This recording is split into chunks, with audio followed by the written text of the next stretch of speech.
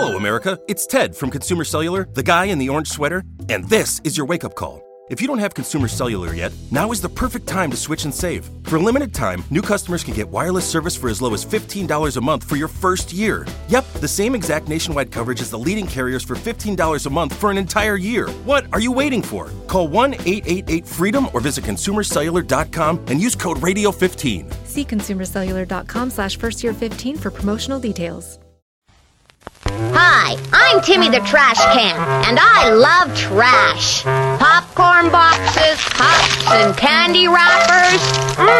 They all taste so good. Instead of throwing your trash on the floor, won't you please give it to me?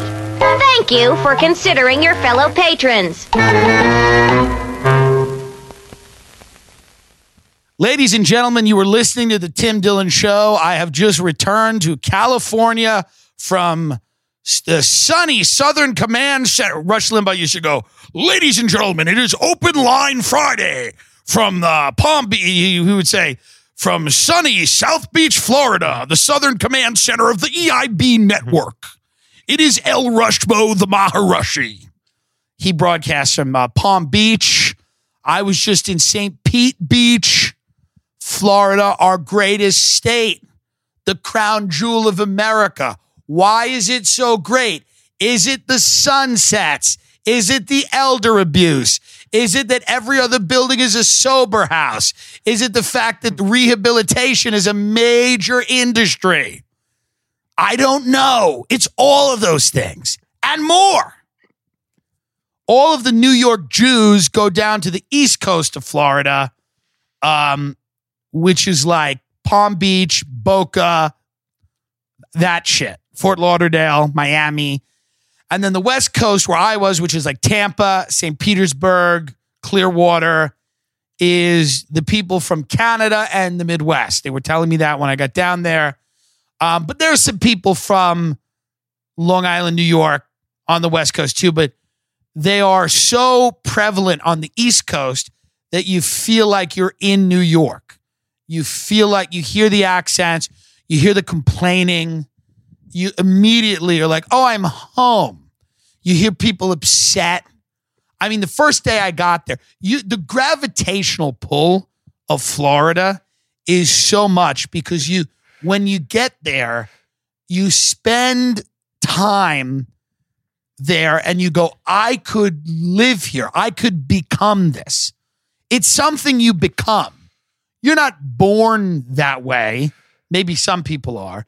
But you become a person that just is eating a conch fritter on the back deck at 3 p.m., I went out to lunch at Ocean Prime, which is a restaurant in Tampa. They have one in Beverly Hills, one in New York. It's a chain.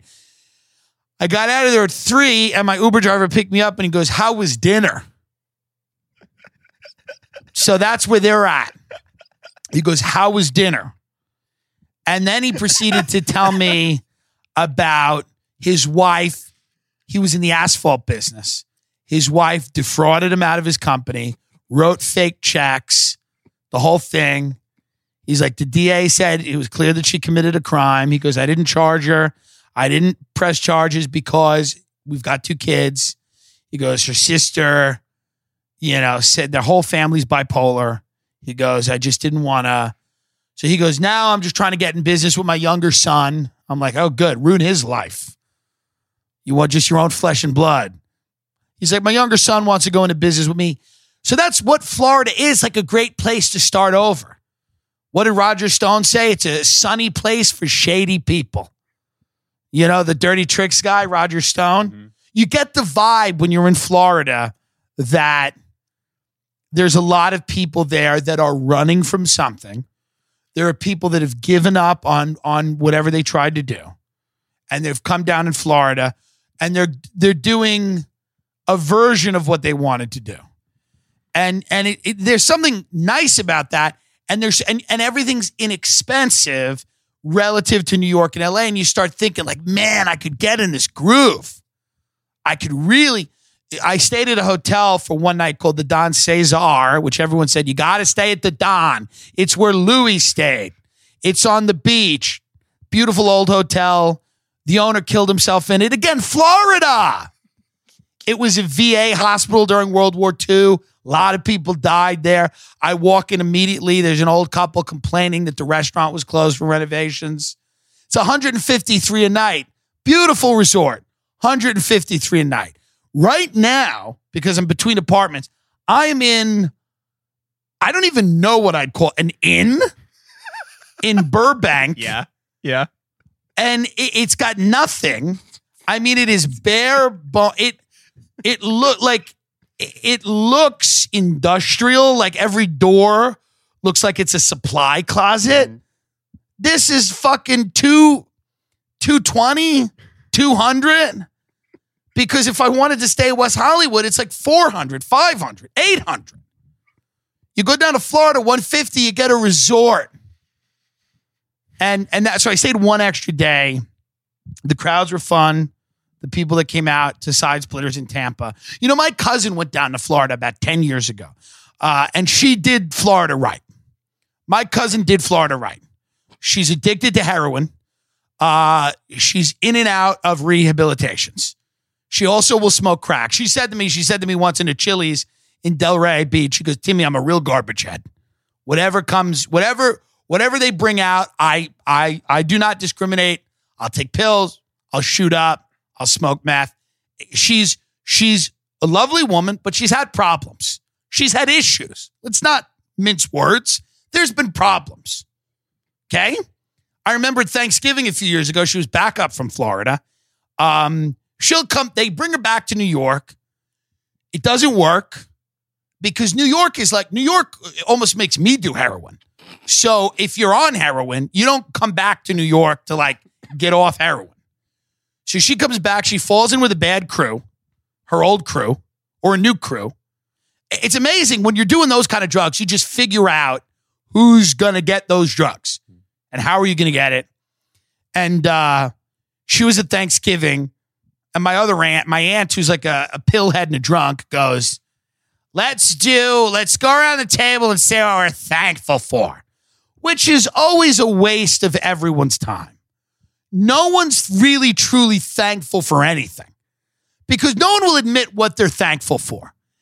No one will admit the reality of what they're thankful. I'm thankful that I got away with the DWI. Like, no one says that. No one will go into the reality of what they're thankful. Everybody's like, I'm thankful for the seasons. I'm thankful to be around family. You're not. No one is. I'm thankful I didn't get caught cheating on my taxes. I'm thankful my wife didn't catch that 23-year-old blowing me in my office. I'm thankful my kid didn't shoot up the school this year with my parenting. He should have. But no one will be on it. That would be great if we all went around the table and we're like, I'm thankful for this. I'm thankful for that. You know? Mm-hmm. I mean, half of my family would be like, thank God I was born white and I could just be mediocre at everything. And not have the cops constantly beating the shit out of me, even though they should be. But so you set up a situation where you have everybody, when you go around that table, everyone's full of shit. And my cousin is at the table and she's tired. You know what that means. I was an addict for years. I don't talk about her in a judgmental fashion. I get it. But she's tired. Well, tired means that there are problems. So we're going around the table and everybody's kind of nervous because they're going to get to her. I'm trying to think of something dumb and funny to say. I think I say it. I don't know. I forget what I even said I was thankful for. I think I said, my nanny made chocolate pudding. My nanny makes the best chocolate pudding. I think it's 2 packages of Mighty Fine chocolate, 1 package of Mighty Fine vanilla. Mix it up. You get the pudding skin. Pudding has to have skin. So I said, I'm thankful for Nanny's pudding or whatever. And everyone laughed. So we get to my other cousin and they're going, what are you thankful for? And she just like picks her head up and she goes, I'm sick. And everyone goes, okay. And they go right to the next guy. They're like, and what are you thankful for? And I'm like, well, do you see that this wasn't the move? But she went down there and half of Delray Beach, Florida is a rehab. The other half of Delray Beach, Florida, is a crack house. It's like there's a line down the town. Half of them are rehabs, half of them are crack houses. and you just shimmy over to the crack houses when you feel like relapsing, and then you go back to the rehabs and the sober houses. And these sober houses are big business. Rich kids that get fucked up, their parents pay to stash them somewhere where they will be watched. And the rehabs kick them out usually after 28 days. So then they can't come home. The parents are like, we don't want to see them. That's how we got it. That's why they're doing drugs in the first place. It's because we're busy making $8 million a year at Goldman Sachs, not raising them. So we clearly don't know what to do with them. Put them somewhere, and I'll open my wallet to make that happen. The Ridge wallet. So what then happens is you have these sober houses, these communities of people. And then my roommate, his girl was a sober companion. Her job is to sit next to rich people on flights so that they don't order drinks. I'm not even kidding. This is an economy right now. Poor people can't afford this. If you're broke, and I'm going to talk about my rehab experience in a minute, but if you're broke, you either don't go to rehab, or if you go, they kick you out as soon as your insurance is out, and they go, good fucking luck. Go with God. Go to meetings. Go to AA. But if you're rich, you go to all these bullshit rehabs, which barely work. Promises in Malibu. Look, you're riding a horse. You don't need to take OxyContin. You're on a horse, Nicole Richie. You're on a horse now. Well, then what happens when you're not on the horse? You go, well, I'm home now and I'm not on the horse. I think I'll take a pill. That's the problem. No one is fucking doing synthetic heroin because they have a lack of equestrian opportunity.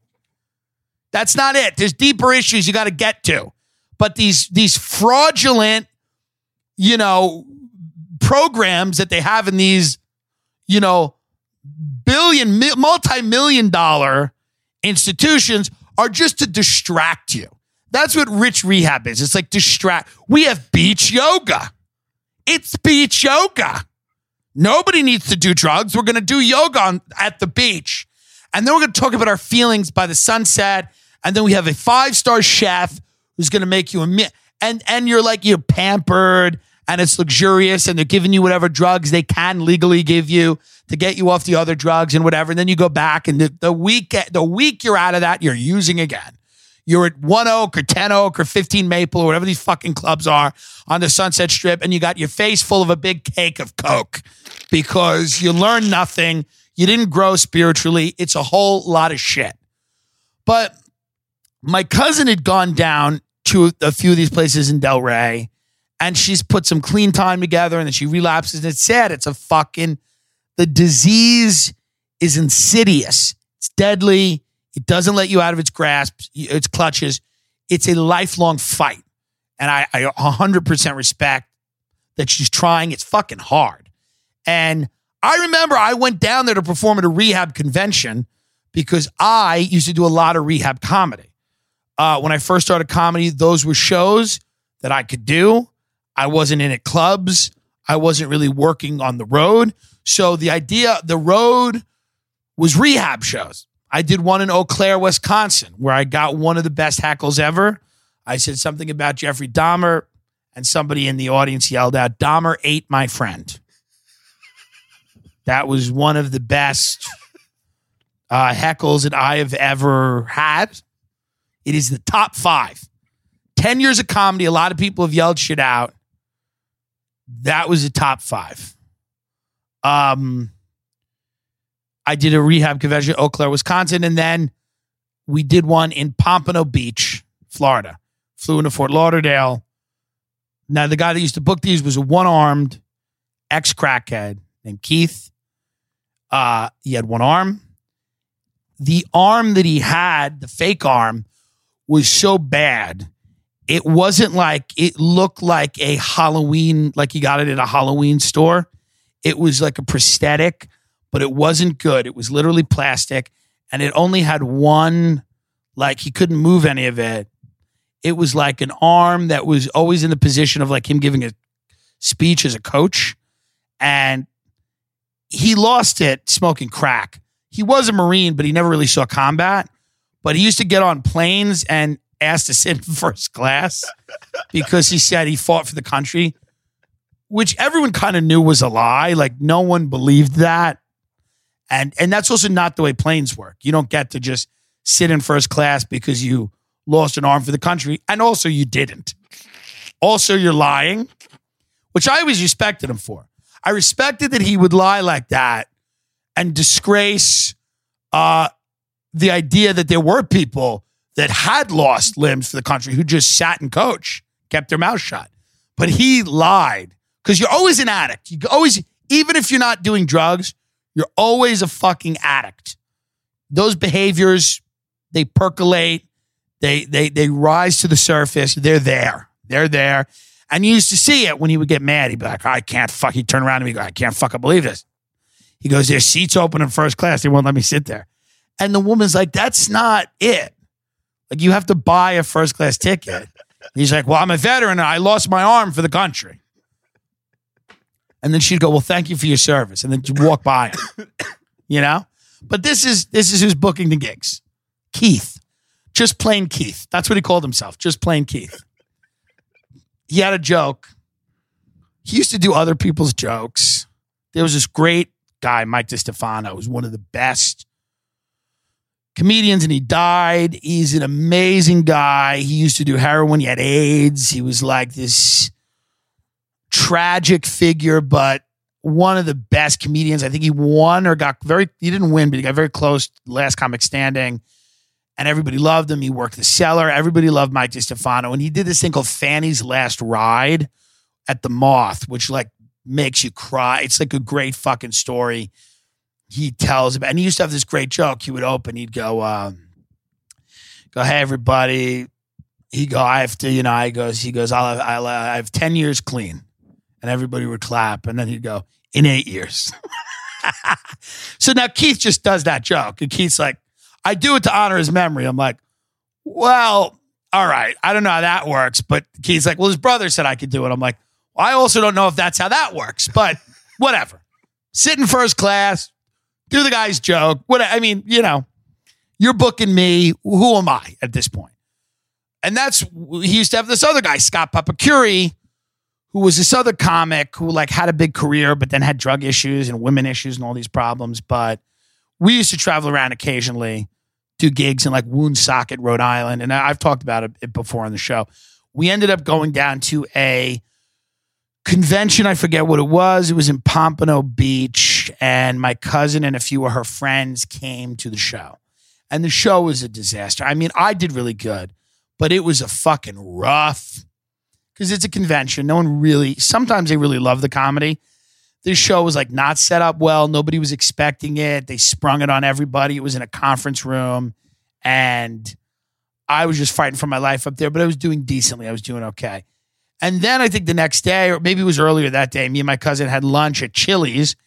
And that's what she said to me. She goes, I said, what is, are you okay? What is it? And she goes, Timmy, I love the family. I love everyone. I just love heroin. She said very honestly, she goes, I just really like doing heroin.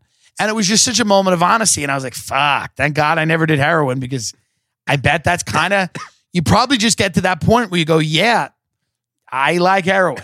I'm into heroin. And it's like, it's such a fucking, but what's also interesting about that whole community is the people that were drug addicts, they all run the rehabs. Ex-drug addicts run the rehabs. They run the sober houses. So you'll be talking to somebody and they'll be like, yeah, I'm a drug counselor. It's like, what'd you do last year? They were like, home invasions. You're like, oh, okay. So it's been a pretty quick turnaround on that, huh? And then next year they might be doing home invasions again. You don't know. But they're like they're in charge, Now they're supposed to have a certain amount of clean time, but then you're going off everybody's, the honor system. I've been clean for however long you need me to say I've been clean for so to get a paycheck. And they have this thing called the KSAC, which you're supposed to get certified and, helping people, this, that, and the other thing. But my cousin's been in and out of rehab a few times. They let her in for free once. They were like, she's been here a bunch. We're going to let her in for free. And it's hard because it's tough. Money doesn't solve the problem. Money makes it better. It'll help, but it doesn't solve the issue of somebody who has maybe changed their body chemistry or their physiology, and they are now truly kind of a ticking time bomb, and they're like ready to get activated.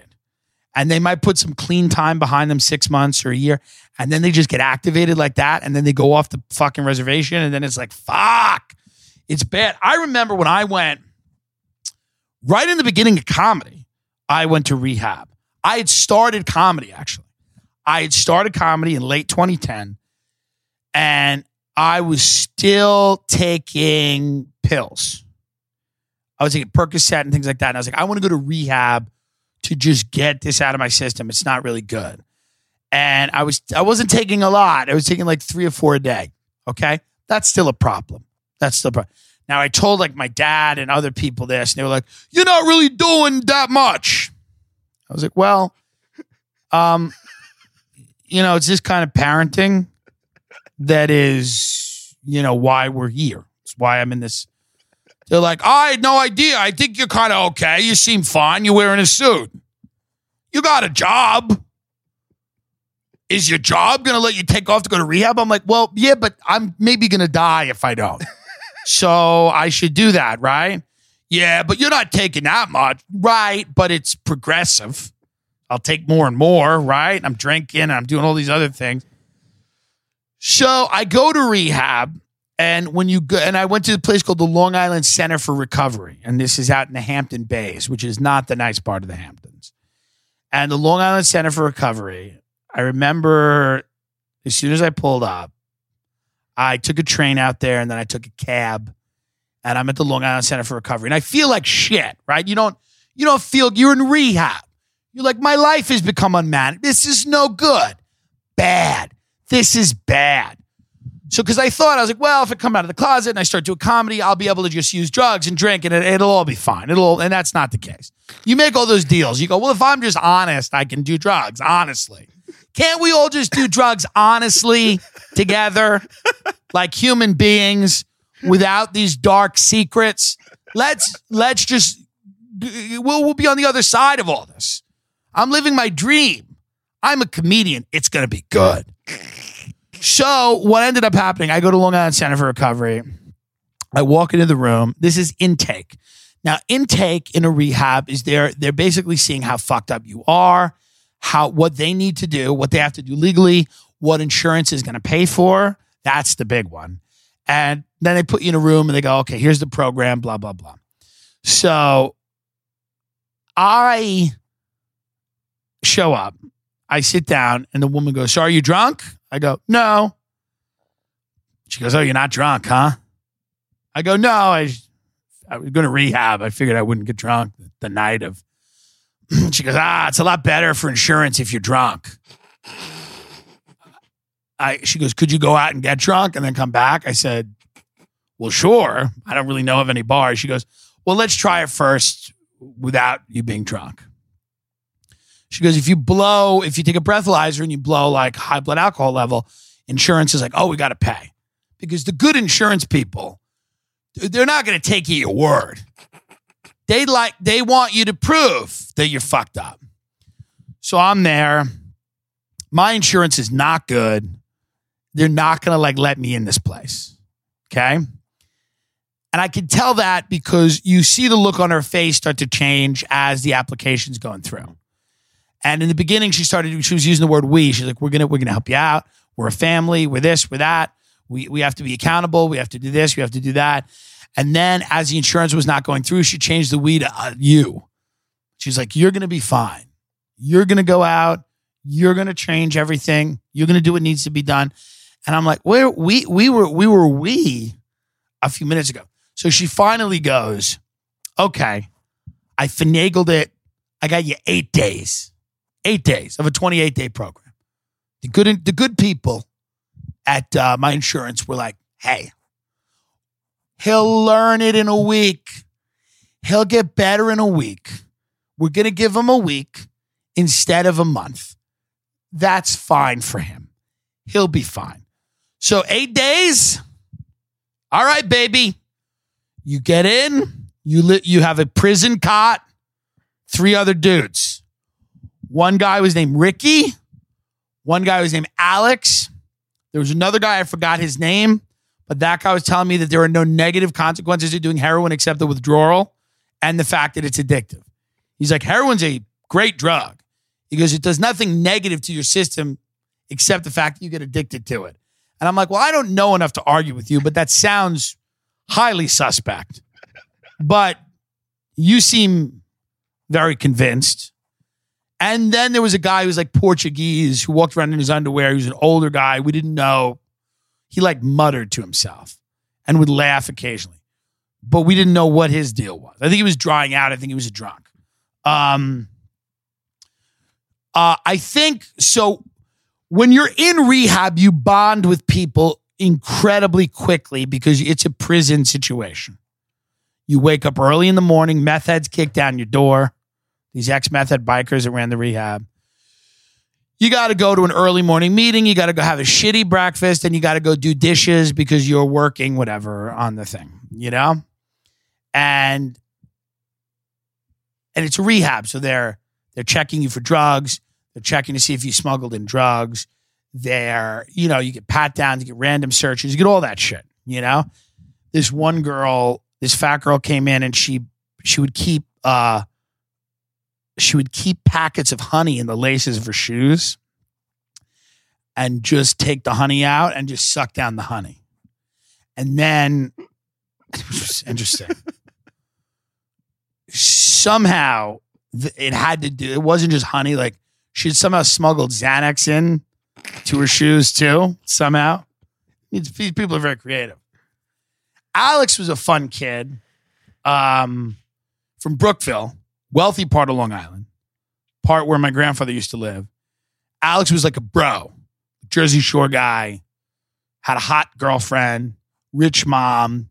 He's dead now, killed himself. I mean, I don't know why. I think it was drugs. It was either drugs or he did himself in, but I think it was drugs. I think another one of those dudes is dead too.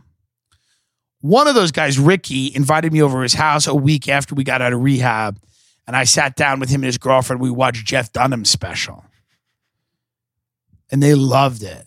They were like, you got to see Peanut. And I'm like, who's Peanut? And they go, Peanut's my favorite one of his puppets. And I'm like, well, what is it? They go, he's just this thing. He's just this funny thing. And Peanut's like a crazy, and his girl's like, it's like a crazy baby. Peanut's like a crazy baby, she said. And I said, okay. I was sitting there watching the Jeff Dunham with them going, is this better than heroin? Like, is this better than getting a pay-by-the-hour motel and cutting up cocaine and blasting it till our mouths are numb? It can't be, right? That kid, I don't know if he made it through either. I mean, these people were all on Facebook. I mean, hopefully he's still alive. He was another one of those guys. He got out of rehab, but he was still like in the EDM scene. And I was like, yeah, this is not gonna. He's like, my passion is electronic music. I'm like, you got to get another passion. You got to switch. He's like, I'm going to be sober and it's going to take my music to the next level. I'm like, you can't, no. That's like being a drunk and getting out of rehab and being like, my passion is bars. I'm never not going to be in a bar. I'm just going to be drinking seltzer. It's not going to happen. There was one guy at a bar I used to hang out at Lisa's Lounge, this guy Mike, who I saw the other day, just driving around in Long Island. It was crazy. So him and this other guy, George. This guy, George, had like a deformed face. He inherited a bunch of money. Not a bunch, but he got like 120 grand in a lawsuit. And then some hooker named Carol helped him spend all the money. It was crazy. And then he went back to like living in his car. It was very wild.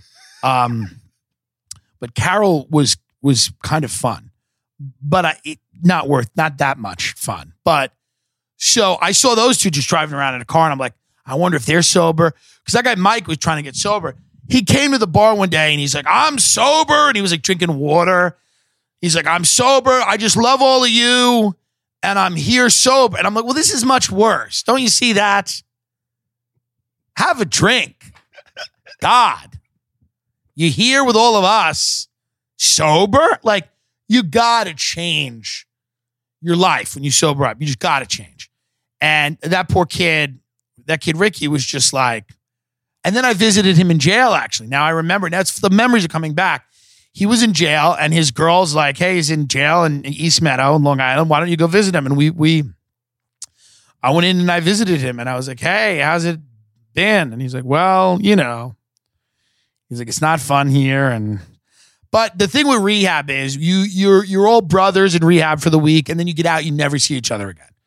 Or it's a funeral, or it's something horrible happened, because it's like the recidivism rate with that shit is high. It's bad. People go back, they go back, they go back. And I don't know where that other guy is, but there's a lot of people. I go back to old, sometimes I'll think of a kid from my town. I'll be like, I wonder what happened to that guy. I wonder what happened to Chico. Where's Chico? Then I'll just look at his Facebook. It's an in memoriam page. Or it's not an in memoriam page. Here's how you know. They don't even make it an in memoriam page. It'll just be like one whore who just posts on his page every day. She'll be like, I'm going to do a Spanish accent here, but that's not meant to be. This is a white girl who thinks she's Spanish that I'm imitating. It's significantly less funny if she's actually Spanish. She's probably like mostly white, but her name is like Lizette or something. This is exactly in my head. This is where I'm going with this. So like every day she'll post on his page like, it seems to be a lot of people. I mean, this is hard to, because now I'm doing Marisa, which is Giannis Pappas' character. But that's the only Spanish voice I know. But so it will be a bitch who posts on his page every day. She'll be like, it seems like a lot of people forgot about you, but I'll never forget about you. A lot of people forget. It's like, well, yeah, they can't post every day on his page. It's 5 years later. She's like, a lot of people forgot you, but I never forget you. And you could tell. So it's one chick that does this over and over again. And you go, oh, he's dead. Like, that's how you know he's dead. Because it'll be that one chick that keeps posting. I love you. I remember when we used to chill. When we used to chill like with each other. I never forget that time at the park when I was 14 and you were 30 and you was fucking me on the stairs. I don't know. Listen, folks, I'm just saying that's how you know these people have passed on. It's just one girl over and over again. I love you. I'll always be remembering you. Okay. Move on. But it's difficult. I'm glad I got out of that, because for a lot of people, that's a lifestyle. Rehab's a lifestyle. It's what they talk about. It's who they are. It's what they're about. They know the good rehabs, the better. Supposedly after I left the rehab, then the bad people came into it. It wasn't as fun. Like, we were all trying to get better. And then supposedly right after I left, a crop of people came in that had no interest in getting sober. And a lot of them were just court ordered, and they were just trying to sneak drugs in, and it became an issue. And it became like not a fun spot. We were actually trying to not be, fucked up. That, and after I got out of there, I was kind of done. I was really done with drugs. I mean, that was kind of it. I'm trying to think. I think I tried to smoke pot a few more times after that, and I was like, I just can't do it. But fucking panic attacks, and then so that's what a lot of Florida is. Florida has a lot of people trying to put it back together, and people that have no interest in putting it together. A lot of pay by the hour motels, a lot of prostitution in Tampa, a lot of strip clubs. Florida Project is a great fucking movie. I'd like you to see that. You should watch it. It's fucking phenomenal. It's about a place called the Magic Castle. Not this faggoty thing in LA where these clowns jump around. These people. I'm a comedian and a magician. You shut up. I'm just, it's an experience for the audience. Yeah? I got an experience. It's called Stephen Paddock. It's called The Paddock. That's what I got for the audience. Okay? Couple of Saudi arms dealers. and a nice patsy. I'm kidding. Shout out to Saudi Arabia. You know I love you. I am not insinuating that was an arms deal gone wrong, or that you cooperated with elements of our government to do the 9/11 thing or anything, or that you have an underground alliance with Israel and Britain and the U.S. And hey, I don't mean any of that. I'm being a goof. I'm being a big goof. And I hope that doesn't hurt. I hope you'll bring me over there like Fluffy. Didn't Fluffy go over there and perform for like five guys where they were beheading people? Did he really? I think he did. It was like Mohammed. It was like I'm fucking so exhausted from this plane ride. I'm trying to think of their name. The Saudi royal family. What was it? The Bin Salmans? I think it's the Bin Salmans, whatever it is. The Saudi royal family. I think they brought Fluffy over, and they all sat there in thrones beheading people and behanding people. And he was like, "I'm Fluffy. I like milkshakes." I love that that's a kind of American comedy they like. I like milkshakes. There's people getting their hands lobbed off. There's women being beaten with sticks outside. And then he comes into the palace and he's like, I like to put a cake in a shake. And they're like, this is good. They're like, this is just good. Mm-hmm.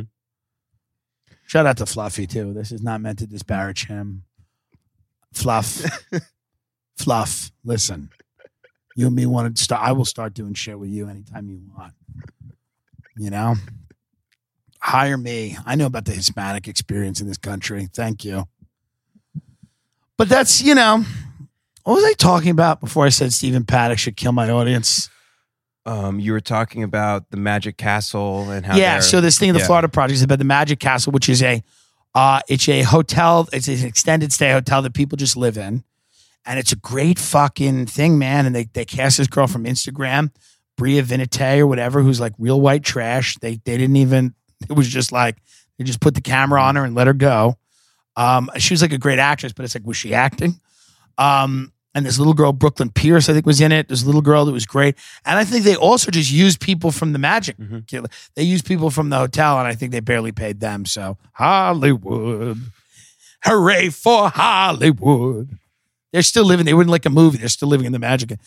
So, but it's just that culture of, and they have a great ice cream place down there, Twisty Treat. And that's in the Florida Project too.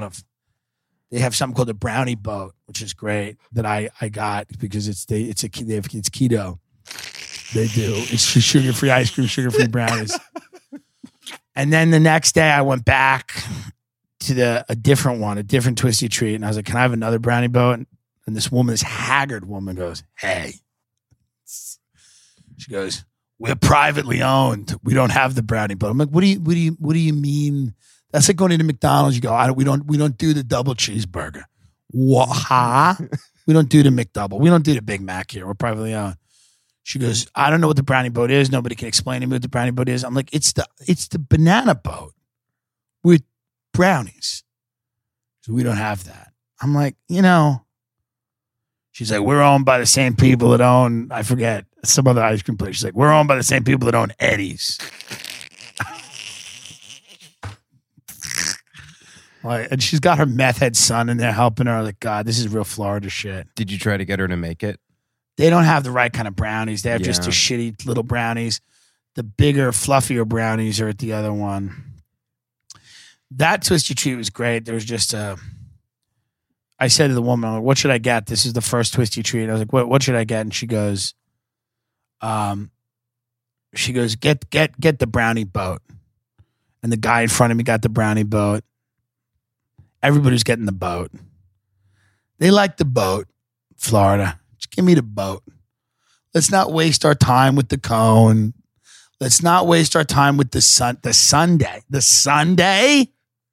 What is this, Chicago? No, this is Florida. Put it in the boat. Put it in the trough. A lot of mobile home. So I was near Pervert Park. Now, did you ever see Pervert Park, the documentary? No, we never watched it. Pervert Park is a documentary about a mobile home park in St. Petersburg, Florida, which is all pedophiles, and it's like really, really bad. Like one lady like abused her son. They're like abusing 3-year-olds. It's very bad. But then there's like one kid that like was 17. He was trying to fuck a 14-year-old, and like of course it was like the FBI pretending to be a 14-year-old because they were like not busy that day, letting terrorists do 9/11 or letting Boston Marathon thing get bombed. So they were just like, well, we're sort of bored today, so we're just going to pretend to be kids online. So this poor kid, I mean, obviously he's got problems too. I'm not whatever, but he's in there with like hardened people. And now his life's over and he's living in this. So I was like, I called Ben. I'm like, should I do a podcast from there? Ben's like, what? I thought you were spiraling, dude. I was so worried about you. You called me at like 12:30 in the morning. You were like, shit. What if it was me just yelling about Twisty Treat in the pedophile park, just screaming like about the Brownie Boat? Yeah, and I go to the next one, and this bitch goes, we're privately owned. We don't have a Brownie Boat. She goes, I don't even know what a Brownie Boat is. I go, it's the banana boat with brownies, you dumb cunt. And it's just a bunch of pedophiles. We're all smoking cigarettes. And I'm like, all right, so you guys fuck kids. That's fucked up. But just hypothetically, if you owned a Twisty Treat, you'd make the Brownie Boat, right? Yeah. So I call my friend Michael, who I love, but he's dumb. And he goes, yeah, you should do it. The documentary is really good. It was good. You should do a podcast. And I'm like, well, no, because if you go in and if you're too nice to them, people get mad at you. Like if you try to I'm not a serious journalist. So like if I try to do anything that feels sympathetic to them, because they are, a lot of these people have done monstrous things. I mean, so if you're too sympathetic to them, people are going to be like, you're too sympathetic. And if you're too much of a dick, it doesn't really work. I can't go there and like be a dick to them. You know what I mean? Mm-hmm. I can't be, So, and then it feels like exploitive or whatever. I mean, but it would be probably an interesting podcast if I went there and I just talked about Twisty Treat and this bitch who fucked me over. I was like, yeah, you guys, you got fucked when you were young, and because that's why they're all there, is they got fucked and they got touched. I was like, you guys got a raw deal in life, and I get it. You have this horrible thing. But I go, like I let them talk for a minute. I let a woman go. She's like, my father fucked me, and it's just a disease and everything. And I go, yeah, that's bad. I go, let me ask you a question, though. Have you ever had a Brownie Boat? She goes, yeah, the thing at Twisted Treat. I go, yeah. Listen to this. I go to another Twisty Treat. This bitch says they don't have it, and they're owned by the same people who own Eddie's. What the fuck does that have to do with it? What are the people that own Eddie's? It's the biggest seller at Twisty Treat is the fucking Brownie Boat. The taco also does well, the Choco Taco that they dip and they make themselves. But the point is, the boat is, you just see the pedophiles like, they're like, I leave the park and they're like, you know what?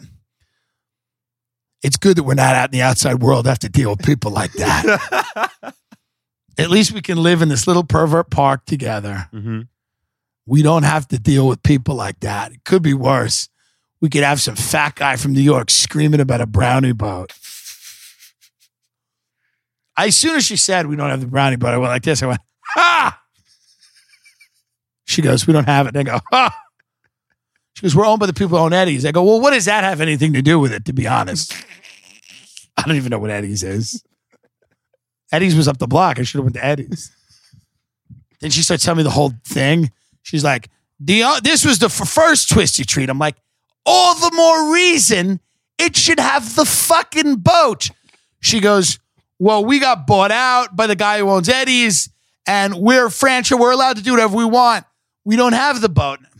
I go, well, don't people ask for the boat every day? She goes, every day people ask for this boat. I go, well, why don't you fucking do it? Figure it out. Do it for the people. This whole state is fucked. You got people running around fucking and sucking for heroin. You got pedophiles in the park. You got Ponzi real estate schemes. You got old people who can barely keep the food in their mouth. You got 90-degree weather. It's an Indian burial ground. It's a cursed swamp down here.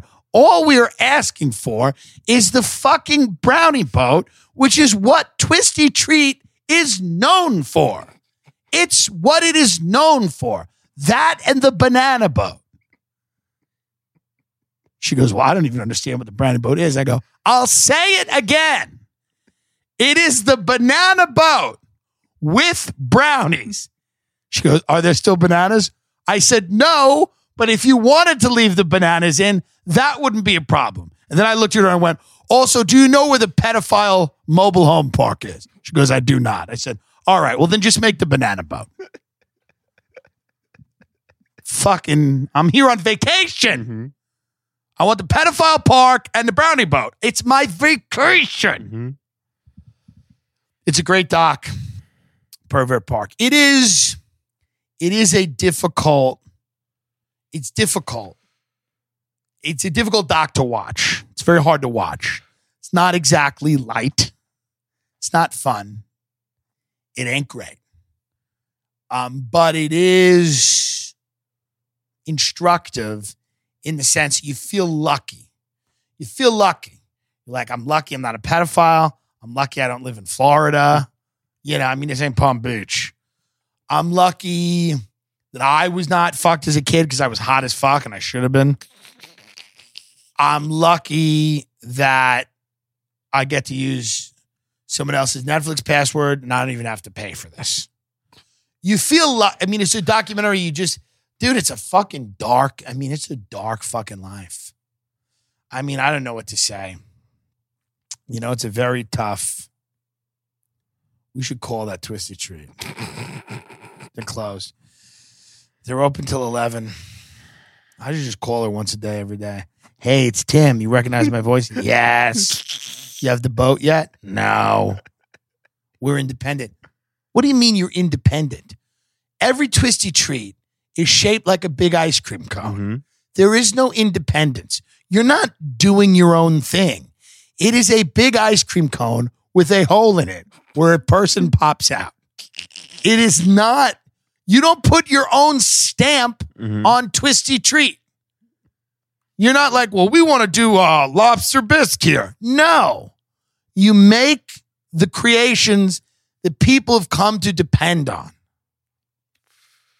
You know, this is... But yeah, it was a good idea that I didn't do. I don't even know how I would have, what would I have done? Walked into the park with my podcast equipment and said, hey, are you a pedophile? Well, they all are. Every single one of them? Everyone in the park. I mean, what would I have done? I walk in and go, hey, is there a hierarchy here? Can I I want like one of the, like, I want a big one. I don't want like, you know, did I knock that out? No, you're fine. So did you go see the Joker instead of getting the Banana Boat?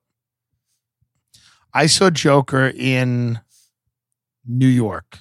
Oh, okay. And it was really good. I enjoyed it. Thought it was great. I love the scene where he's talking to De Niro. And he shoots De Niro. Because it's really the only time I've watched late night television in the past 3 years where I was happy with the outcome. Where I went, yeah, it makes sense. And it's also so much less dark than comedy. Yeah. It's like doesn't even get it. It's like not even close to have breakfast on the road with someone who's featuring for you. It's so much. Most people are so bad at comedy that if you were to explain to them how bad they are, they would start crying. Like they have no idea how bad they are. This is the issue. Most people are so utterly hopeless in comedy that there isn't anything you can't tell them to do anything. There is no, it would be like if I wanted to be a marathon runner and other marathon runners had to take me seriously and tell me that, yeah, well, you know, yeah, a lot of people just, you know, start running and, you know, you get the times up and, they'd have to talk to me about training, you know. Go, yeah, well, you train, you got to get in the ice bath, you know. Knowing full well that the chances of me being a successful marathon runner are equal to the chances of me flying around the city. You know what I mean? Like, that's where it's at. So then you like meet comics on the road, and like these comics were good. This weekend that I met this girl, Katie, was really funny. I forgot her last name, Katie Hughes, maybe, I don't know. She was really funny. But then it's like sometimes you'll meet comics where it's like they're so far from where they need to be. There is you can't tell them it. You go, you're so bad. You're so bad. And you're old. And you're not unique. And you're boring. And the audience hates you. And you just bomb. And there's nothing to do. There's nothing to do except realize that this is not at all something that you should pursue. Professionally, personally, you should not be on a stage. Just because no one can legally stop you from getting up there doesn't mean that you have the right to stand in front of people and waste their time. I mean, that's the reality of so many comics you meet on the road. It's just very tough. They're hack. They're not even hack. The great Kurt Metzger would say, you got to get good enough to be hack. Right. Hack means it's working with derivative shit. You're like out there with nothing. It's so bad. Like some of these people, they'll be like, I don't really know what to do. I'm trying to get some work here and there. I go, oh, wow. Guys, what's the point? I mean, literally, what's the point? Do you realize the audience hated you? Do you realize that the 5 minutes you spoke to them was the worst 5 minutes of their day? Do you realize that? Were you there for that? Were you present? Are you present for your own life? Are you even casually observing your own life? Because and I've met people that they get on stage, they go into this, they don't even know where they are anymore. They think it's all going well. I'm like, no one laughed. There were polite chuckles. It was because it was uncomfortable. People were like, ha, ha, ha, ha, ha. They just want you off. They want you off that stage and so quickly back to your fucking day job. They want you so far away from that. It is fucking insane that you had the nerve to get on a stage and put these people through your delusion and your fucking insanity. That's what it is. You're putting someone else through your insanity right now. You know? It ain't gonna happen.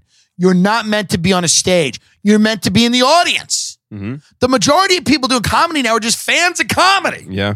That we're allowed to get on stage because no one tells you anymore, you suck. Mm-hmm.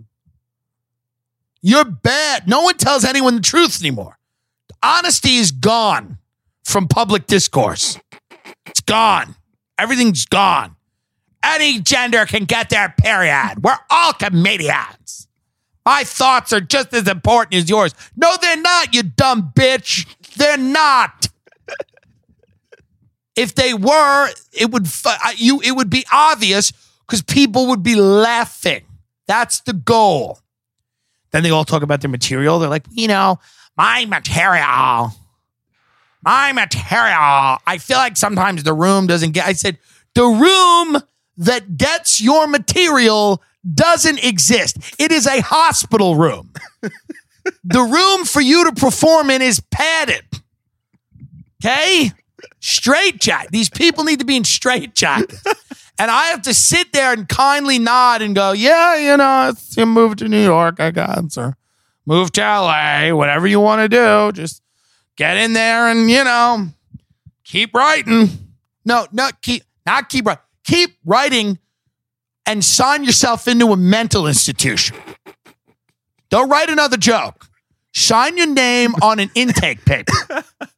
Put yourself away. Fucking lunatics. It's a world where no one can be told honestly that they're fucking full of shit. How long has this been? We have 5 minutes left. Okay. Hand me my phone. I want to read a quote from the great Andrew Collin, who once got pulled over jet skiing in a manatee zone. He's a real Florida man. He was speeding in a manatee zone, the great Andrew Collin.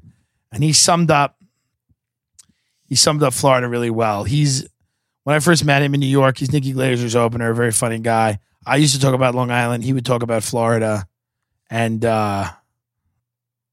so I said, we're both going to end up in Florida, Andrew. And he writes back.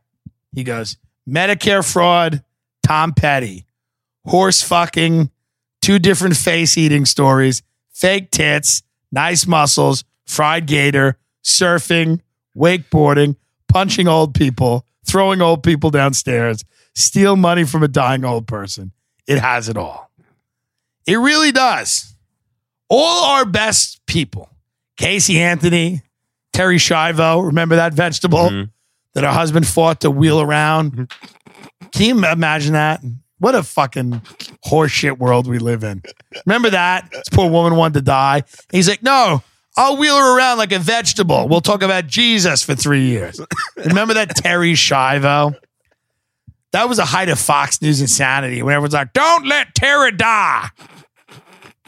Terry she'll be kept alive like fucking Weekend at Bernie's. She's still here. I mean, I'm telling you this. I have a DNR where I don't even have to be near death for them to let me die. I have a DNR if Chelsea Handler gets another deal at Netflix. I'm not to be resuscitated. If Chelsea Handler gets a deal at Netflix, I'm to be taken out and killed. That's my DNR.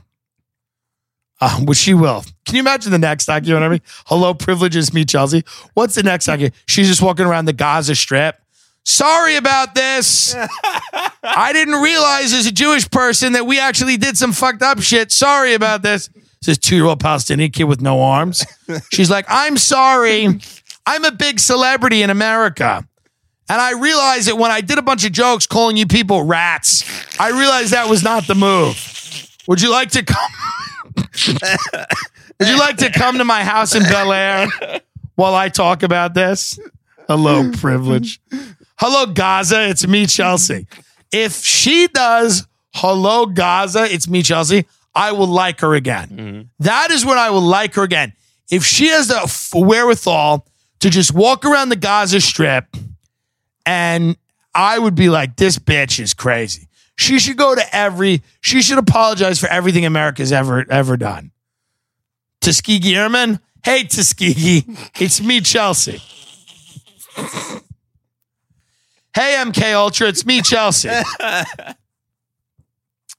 I had no idea that there were people getting acid without their knowledge. I love acid, but I know when I'm taking it. Next, it's, hey, MK, it's me, Chelsea. She just goes and apologizes for everything that's ever been done. Mm-hmm. Great. You know, folks, you've never been to Florida. Once. Kid. Yeah. Yeah. It's a vibe down there, man. It's a fucking vibe. There's some other rooms down there. There's like Off the Hook Comedy Club in Marco Island, which I think is like a Red Lobster with a stage. The Miami Improv is like a big deal. I'd like to go back there. I'd like to go back to Florida sometime in the winter, not Tampa, but another part of it. Because it's nice to get out of the cold, even though what do you think that is? You think it's a noise complaint, Benjamin? I wonder. I bet it is. Oh, the phone's about. I bet it is. Hello? Hi.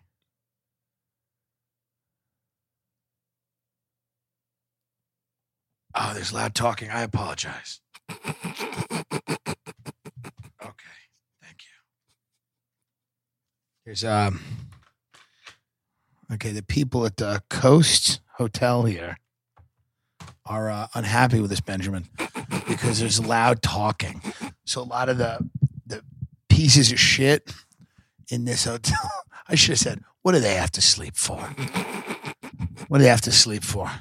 They're just going to wake up the next morning and go fucking chug some nuts. There's loud talking. What if people wanted to have sex in the room? Or watch TV. We're not louder than a TV. Well, I probably am. The TV probably doesn't work. That's the one reason. Well, half this place is under construction too, so it's like it's an interesting aesthetic here. It couldn't be more drab. Yeah, you know, it feels like a double wide that they hung curtains in. 100%. But it's also like I can't really spend bananas money on hotels in LA. I'm like, I can't spend so much money.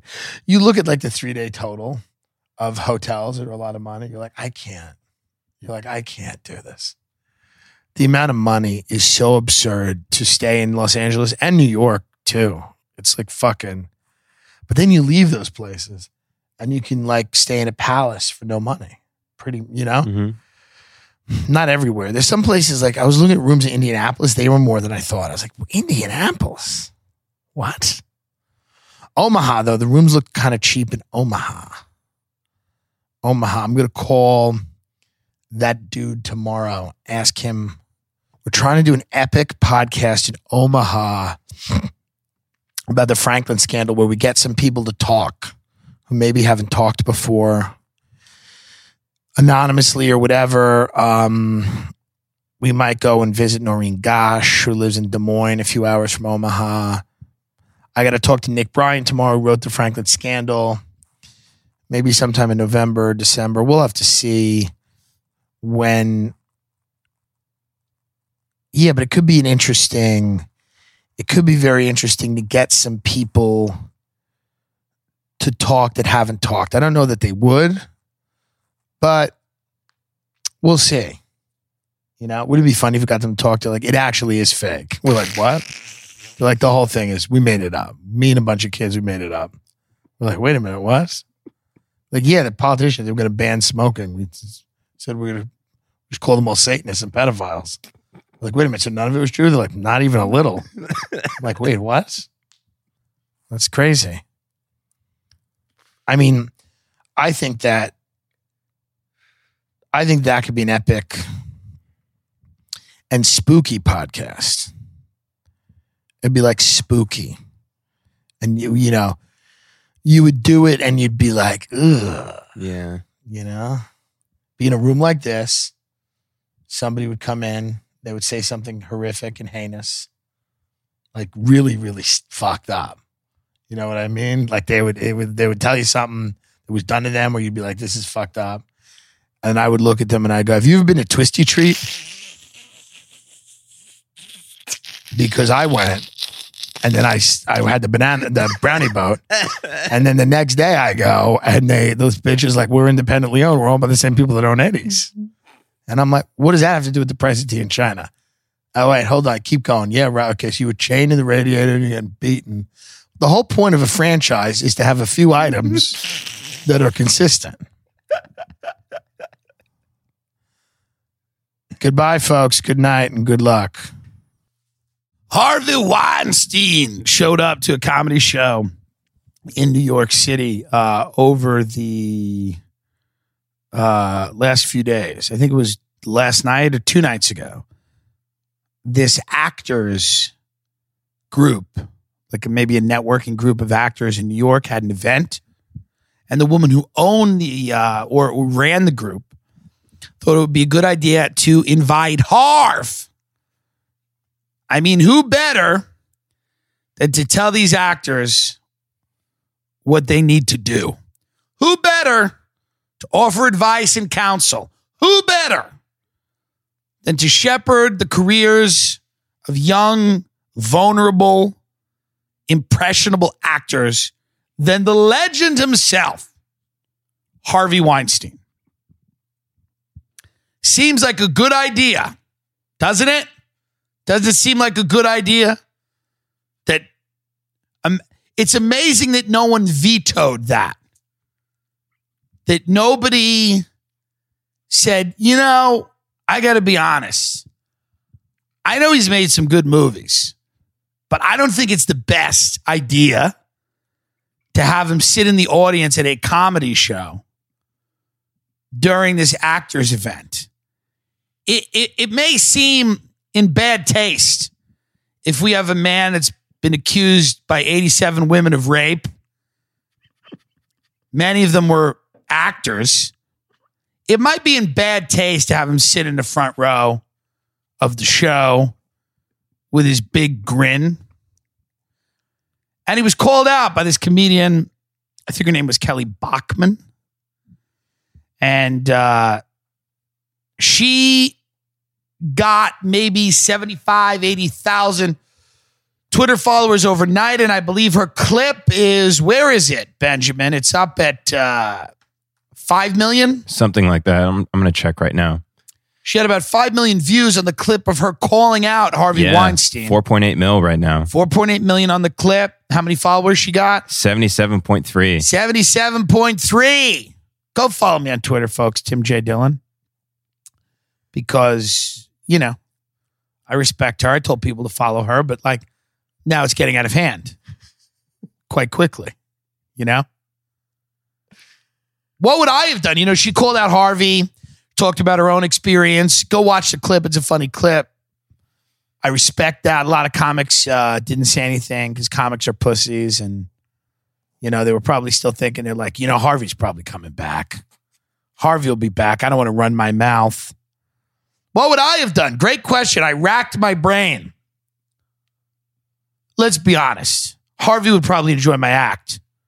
Not because my act is pro-rape, because he's a human being with blood in his veins, and those people like what I do. They enjoy what I do, because I'm good at it. Harvey would have laughed. What if I had seen that? What if I had been crushing with Harv? What if Harvey had been laughing, belly laughing so hard? What if he'd whispered to somebody at his table, this guy's a fucking genius? What if I saw him mouth the words, this guy is a fucking genius? I wish I still had the power to make him a star. What if I heard that? What if I saw that?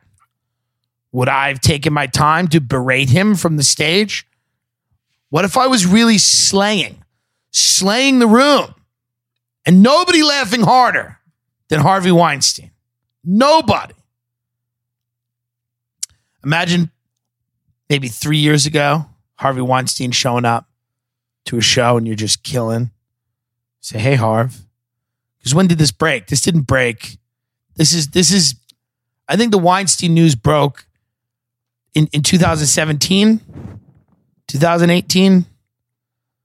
But it's not that long ago. Yeah, I think like a month before Louis. Right. I don't think, so if you went back a few years ago, which is not that long, and Harvey Weinstein was in the audience at a comedy show, you'd be like, whoa, tonight's the night. Tonight's my night. And it was still her night. This was still a big night for her. Here's what you want to know, what we really draw from this event. Harvey is still making fucking stars. He is still making stars. And don't think he doesn't know it. Don't think he doesn't know it. He just launched a woman, open mic girl, maybe not. Maybe she was doing some other shows. I don't know. I don't see her out on the road. I don't know what else she's doing. Maybe she's a writer. I'm not trying to denigrate her. She's probably very funny. She handled that situation very well. Is very adept. She was good. The things she said were very funny. But she was obscure. And Harvey made her a star. Maybe the last woman, she might even say in an interview, I'm the last woman Harvey Weinstein made a star. Right? Very interesting, folks. Isn't it fun how the world works? It's wild. That's just how my mind works. Because I say Harvey's still out there making stars. Just being in the same room with Harvey Weinstein changed your life. And it did. Overnight. What would I have done? It's a great question. It's a great question. Would I have recognized him? Probably. When I got on stage, I saw Harvey Weinstein there. I would have definitely addressed it. And I would not have been deferential to Harvey Weinstein. I would have tried to be very funny, though, but I would have called him a rapist. I mean, I say that Ellen's in the CIA. I say wild things that are true. But I have no problem talking shit. But I think it's good that it came from a woman and a rape survivor. I believe that. I think that was more the move. You know? I might have went the angle like, God, Harvey Weinstein, how bad's your life now? You're in a fucking comedy show with a bunch of nobodies? Shouldn't have raped all those people, huh? You know? So I think it was probably best. But what's amazing is there were dudes in the back going, shut up, when she referenced it. Who the fuck are they? Shut up. You know? Makes you really think Hannah Gadsby has a point. Maybe Nanette, maybe she's right. Yo, shut up. Don't say nothing about Harvey. What kind of goons? This is a guy that had the Mossad, ex-Mossad agents on his payroll intimidating women, you know? And they can't get him on anything, huh? Nobody could get him. He can't put him in jail. Got all these people. Can't get him on anything. You heard those tapes. The tapes are kind of horrific where, you know, he's just trying to get into this woman's room and she's like, no, don't come in. He's like, let me in. You know, he got off on torturing and terrorizing people. I mean, that's clear, you know, no matter what you think about, no matter what you think about, you know, due process and whatever and all your, you know, people, because that's his defense, you know. Well, it's the court of public opinion. It's like, yeah, but the preponderance of evidence is high. There's a lot, including your own words and actions. Not good. Luis Gomez tweeted something funny. He goes, Harvey Weinstein in the audience at Skankfest? Of course not. He would have been in the green room. Very funny. Every now and then, Luis is very, very funny. It's not often, but every now and then he's very funny. Ben, you got to shut those dogs up. Okay. I mean, this is, you live in a neighborhood. I mean, Ben has 2 useless dogs, and they'll be useless children eventually. But him and his chick have these 2 dogs, and dogs they practice on, like you practice on dogs. And I look at some people with dogs that can't behave and I'm like, man, their kids are going to suck. Their kids are going to be disrespectful. And I got to be honest with you, it's not a good omen that these dogs are just poorly behaved. And, you know, and I mean, you realize that this is like, you're going to have, you and her, whatever the hell you're doing, you're going to have to get better when you have children because dogs are this is like a rehearsal for children. And if these dogs were children, they would be like running around, you know, going crazy. Yeah. So, I mean, I look at people's dogs and I go, oh, well, you're going to have children and then these children are going to be a problem, you know? So hopefully you 2 figure it out between now and then. These fucking kids. To interrupt my train of thought. Yeah, no, Luis can be very, very funny and chooses a lot of times just, you know, get in fights and troll people, but he can actually be very funny. And that's, I don't think people realize. But we were trying to go down to Omaha, Nebraska and do an episode of the show about the Franklin scandal. And it's not going to happen for a million reasons because I'm not a journalist and I don't have the resources. And then the people that are journalists, you know, people are very protective of their own stories and their own scoops. And they want to, quote unquote, own that info, even though it's somewhat public record. So this whole idea of like when people tell me, they're like, oh, you should do more conspiracy stuff on the show, or you should do more, you know, deep dives and investigations and stuff. It's kind of like, well, that's not my job. I'm a comedian. What I will do is I will showcase the work of other people I find credible, but they have to be kind of willing to do that. They have to be, and if they have other projects that they feel like will be jeopardized if they do that, I completely understand them not wanting to do it. They've put their lives, a lot of people with this conspiracy, it's not just the Franklin scandal, it's a lot of different things. People dedicate their lives to this shit and they want to get a payday. They want to expose people. But they also want to make a little money because they've put themselves at a professional and personal risk to do the reporting that they've done. And now they want a payday, so they come to LA and Hollywood and they get all these holding deals. Oh, we're going to make a movie and this and that. And, they blow smoke up your ass and they tell you everything's going to be great. And, oh, you're going to do this and that. It's going to be worldwide phenomenon. You're going to be the guy that broke the thing and the movie is going to make everybody care. Because, by the way, that's the only America. The goal now is never congressional investigation or anything. It's a movie. The only way to get the American public to care about anything is to have like a movie or a Netflix series that gets a lot of attention. Like that would be it. If you wanted to wake people up about anything, you'd have to like put it in a Marvel film. You'd have to sneak it into a Marvel film to get people interested in it. I mean, so I think a lot of people in the conspiracy space imagine that eventually they're going to get documentaries, or then those documentaries are going to be features. And then those features are going to wake people up. And then, because JFK did it to an extent, JFK, people started to get interested in that. There was then pressure and they released some records. Again, what did that all add up to? You tell me, but it certainly opened the door to more of a legitimate inquiry into that event. So that can happen. And I think that can happen. Usually what happens is it's usually 50 years after the event happened, when everybody's dead, that people start figuring out what happened, or that there's even like some idea of, JFK was assassinated, I think, in 1963. And JFK, the movie, came out in the 90s. It's about 30 years later. I think in the 90s, JFK came out. Get JFK up, Ben. It was a good movie. 1991. Yes, 91. About 30 years later, maybe there will be a movie made about the Franklin scandal. There'll be a movie made sooner about Jeffrey Epstein because he's dead. So, boom. You can, that'll come out next year. They'll do a Jeffrey Epstein movie. It'll be a year or two from now, maybe not even. It'll be a movie about a guy with a secret island and all these rich and powerful people, but it won't hint to,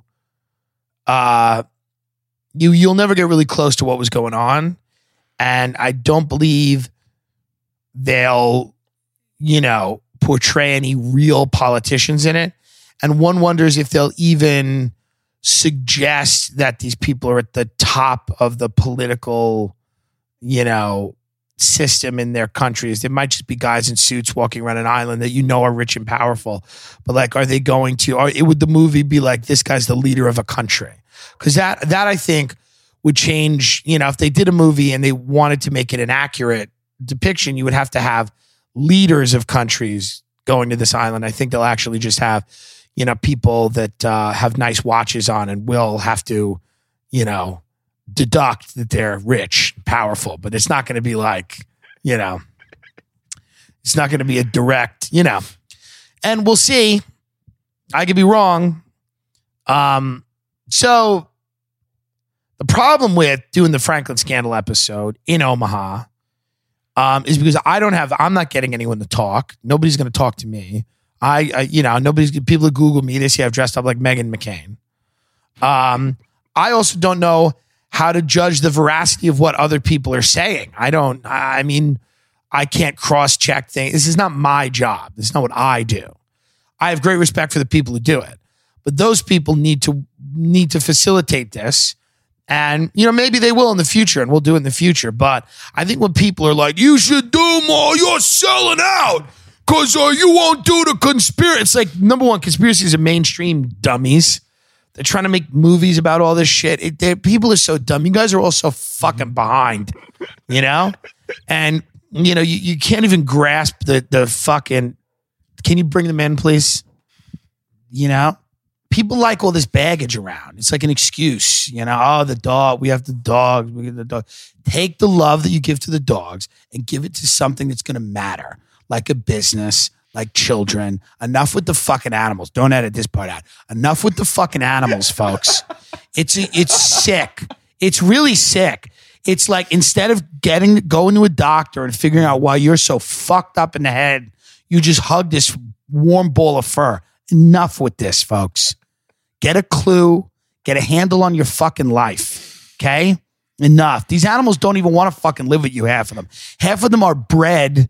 They're Dr. Moreau animals that they crossbreed, and they make these little freak things that don't even know why they're alive. They can barely breathe, half these things, and they just sit on a pillow with you and watch you order Postmates. It's not what they want. They don't even know why they're on the fucking planet, And it's every loser has 9 dogs and can't do anything because of the dogs. That's every loser's story. My dog needs me. I can't go and do anything in the world. My doggy needs me. Your dog doesn't even want to be near you. Your dog doesn't even know why it's living in your basement. So get rid of the fucking animals until you have an actual life where you can bring other living things into your life and take care of them. Okay? It's a disgusting fetish that I'm sick of. I'm truly sick of these dirty people with their filthy homes and the disgusting dogs. My friend just got a dog. He's like, it's so nice to have a dog. I'm not drinking, going out, doing blow because I have a dog now. What? You stop doing drugs because you got a dog? Well, then there's a problem. Fix the problem. I'm sure the dog loves that. Being the only thing that stands between you and a Coke binge. It's really... So what I was saying about the conspiracy stuff is that it gets a lot tougher when there's egos involved. All of these guys have egos. Everybody who's written a book has an ego. Everybody who's been part of a documentary has an ego. Everybody wants to own their turf. They want to own the story. They want it to be done a certain way. Then they get financial backers to make these things into movies or bigger documentaries. And then those people want exclusivity. And it's a whole thing. So it's actually a lot tougher than you would imagine. The smiley face killers, for example. This is just an example. And I want to tell you people this because not all of my fans, but some of my fans are literal. They're brain dead. Like they don't have blood or oxygen running to their brain, and they're somehow alive. It's a medical miracle. It's a literal medical miracle. Some of the people that message me. I wanted to do a follow-up on the Smiley Face Killers episode. If you don't recall that, it's a really interesting one. Join the Patreon. Check it out. Smiley Face Killers was supposedly this gang of serial killers traveling around the country, or they have cells in different cities, and they're killing young, good-looking, college-educated males and throwing them in a river. This is what was alleged. There was a show on it that Oxygen Network did. It was a bad show. It diminished the credibility of what I tried to do pretty severely, to be honest, because it was shot like a reality show. But again, it's just, everybody's got their hand out and these people just want to, we're going to put you on TV. That's totally fine. I understand that. I totally get it. I know that TV has an allure, new media, whatever. I had a guy that felt like that claimed to be a potential victim of this mother. I found him credible. I believed him. It was completely happenstance that I ran into him in Wisconsin, which is a hotbed of this activity. His story checked out.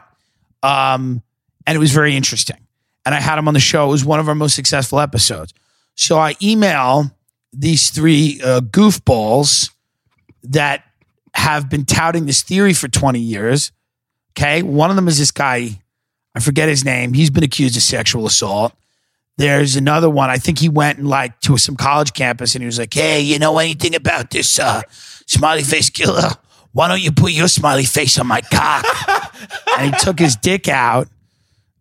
There's this guy, Kevin Gannon, right? Is that his name? Kevin Gannon? Yeah, he likes to take his cock out in the middle of the investigation. Okay? So that goofball.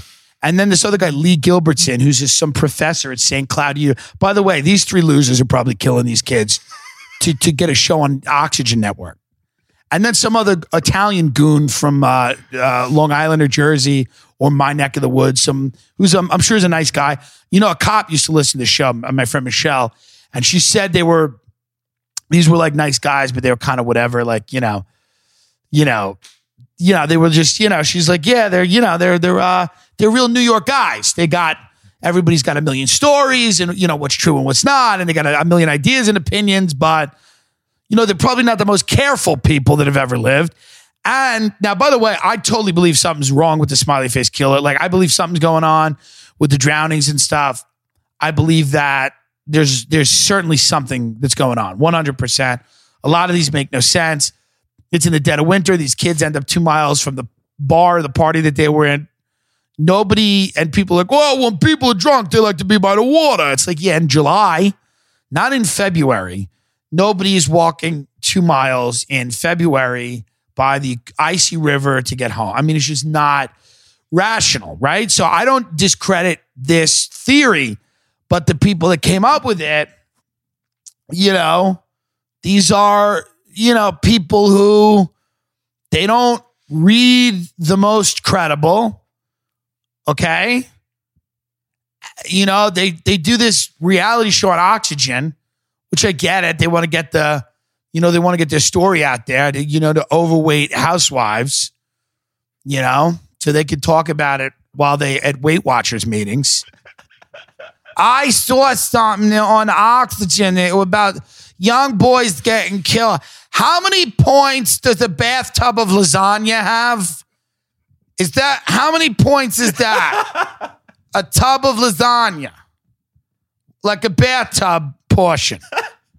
So I emailed Lee Gilbertson, one of these guys who helped originate this theory, who works at like St. Cloud, Minnesota, whatever. I email him. I go, hi, my name is Tim Dillon. I'm a comedian.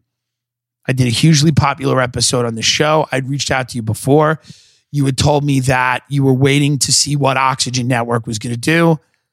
And if they were going to renew you. And then, you know, obviously there's, you know, they might have a say in what press you do. But I was following up with you because I didn't see you on the schedule for next season of Oxygen, which they're probably not, you know, because you can't beat this thing forever. You know, these people have been doing it for 20 years. They've been dragging these parents along for 20 years. And there's been no convictions, no nothing, no arrests. They've got a few cases reclassified as homicides, or maybe one case, which I think is good. So I'll read you this guy's email back to me because I just want to show you this is the reality of what you're dealing with here. I'll read it back to you guys right now, word for word. I'll read you my email and then his email, and you can see, you know, where it is. I was like, hey, just circling back with you, Lee. My podcast episode on the Smiley Face Killers was very well received. We got somewhere between 150 and 200,000 downloads on the episode. I had reached out earlier about a potential interview. I know that you guys were waiting to hear back from Oxygen. Just circling back to see if you have any more information about potentially another season and if you would be available to do an episode of the show. Okay? He comes back to me. He goes, Tim, thank you for the invite and offer to present the story of the young men to a border audience, not broader, border audience. Again, I'm not gonna shit on him for fucking typos, you know, but sometimes a typo will just give you a little bit of an idea. We have discussed this amongst our team. The team. Given the gravity of this topic, a comedy venue / genre does not seem appropriate. Were you to have another outlet, then we could perhaps accommodate your request. Again, thanks for extending the opportunity. Again, so I've not responded. I think I'm going to respond and go, hey, we cover a lot of serious topics on the show. We handle them responsibly. I've had ex-CIA agents on the show. I've had best-selling authors on the show. And I've had people that have said that the interviews that me and Ray did with them were better than interviews that were done with them at ABC or CBS or NBC. Mark Eliotti said that, who wrote the book, The Vori, The Inside Story of the Russian Mafia. He was like, these two comedians did a great job interviewing me. I don't think that'll change his opinion, by the way, of whether he wants to come on. I'll fill him in on those indisputable facts. I don't think that'll change his opinion. Because these people are waiting for, I'm telling you, they're all waiting for the movie deal. I'm telling you. They're all waiting for the next season of the TV show. So don't come to me and go, you don't do conspiracies because you're selling that. Listen, buddy, there's layers to this shit that you fucking don't know about because you're sitting on your couch fucking and you have no clue and you don't know any of these people. You don't talk to any of them. These people all want a payday. It's completely rational. I'm not hating on them. Why would they do this if there was no benefit? Okay, there needs to be some benefit. Do they also want to help people and get justice? Yeah, sure. Of course they do. They wouldn't have spent years on this without that being a thing. But they also want this to be seen by the broadest audience possible. So they're not necessarily convinced that I can deliver that to them. Or they're not convinced that they don't want to muck up their ability to down the line get a bigger deal somewhere from some outlet that is going to provide them with one. So that is a problem that you run into often with a lot of these people. Not all of them, but a lot of them. Especially when there's something salacious. Smiley Face Killers could be a great fucking movie. I'd go see it. You know? That's the problem here. You know, like Edward Snowden's on Rogan. Poor guy's living in Moscow. He's on the run. What would I have done if I was Edward Snowden? I probably would have just went to Chili's, to be honest. Because I don't truly have faith in the people of the country. They don't care that they're being surveilled. We've talked about it before. I've talked to people that are like, so what am I doing? I don't care that they're watching me. You can watch me. Eat pizzas, order food. Who cares? Call my ex-girlfriend a whore? They don't understand that having everything you've ever said or done being stored in a bank, waiting to be weaponized against you by a tyrannical government's not the thing. They don't get it. Good for you, Ed Snowden. Some people probably get it. Hopefully it changes history. It's certainly you're a historical figure. And you got a lot more faith in these fuckers than I do. I would have went to Chili's. I would have brought 5 of my friends to a Chili's from Long Island and sat them down and explained everything that I had found and saw, and I would have looked at them and I would have explained, I'm like, guys, everything, guys, I would have sat them down. I would have looked at my friend Ryan and I said, Ryan, every single thing you've ever typed into a Google search bar, everything you've said on a phone, everything you've texted to somebody, everything you've looked up, it's all being saved in a database and the government gets to just do whatever they want with it. I would tell all my friends, you know, and you know what their response would be? They'd be like, yo, I ordered the burger medium rare. It's not rare. It's like brown. It's like a fucking piece of meat on the fucking floor. I paid money for this. What the fuck? Yo, these egg rolls are good. The Southwestern egg rolls. And then I would have said to myself, wow, so if I go forward with this information, I'm going to be put in jail and I'll have to probably live in Moscow. I just would have silently ate the egg roll, looked at all my friends, went home and went to bed and went, you know what? What are we saving? What are we really, truly saving?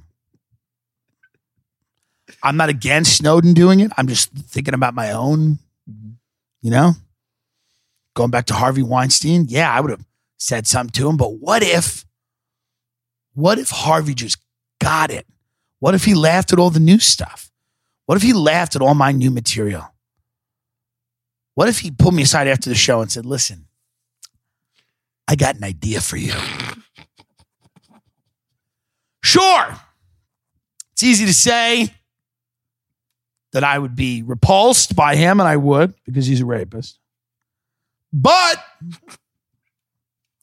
man, I've done a lot of rooms where good people just didn't get it. They stared at you. What if Harvey was howling, cackling, hitting the table, hooting and hollering, connecting with my material in a way that maybe nobody ever had, a way that made it all worth it, the shitty planes and the shitty clubs and the shitty hotels and the bar shows and the lack of friends and family and the loneliness. What if I looked at him and he got it? He understood what I was doing up there. We were on the same fucking frequency. What would I have done? Would I, like Edward Snowden? Would I have blown the whistle? Or would I have eaten a Southwestern egg roll? I don't know. And I never will.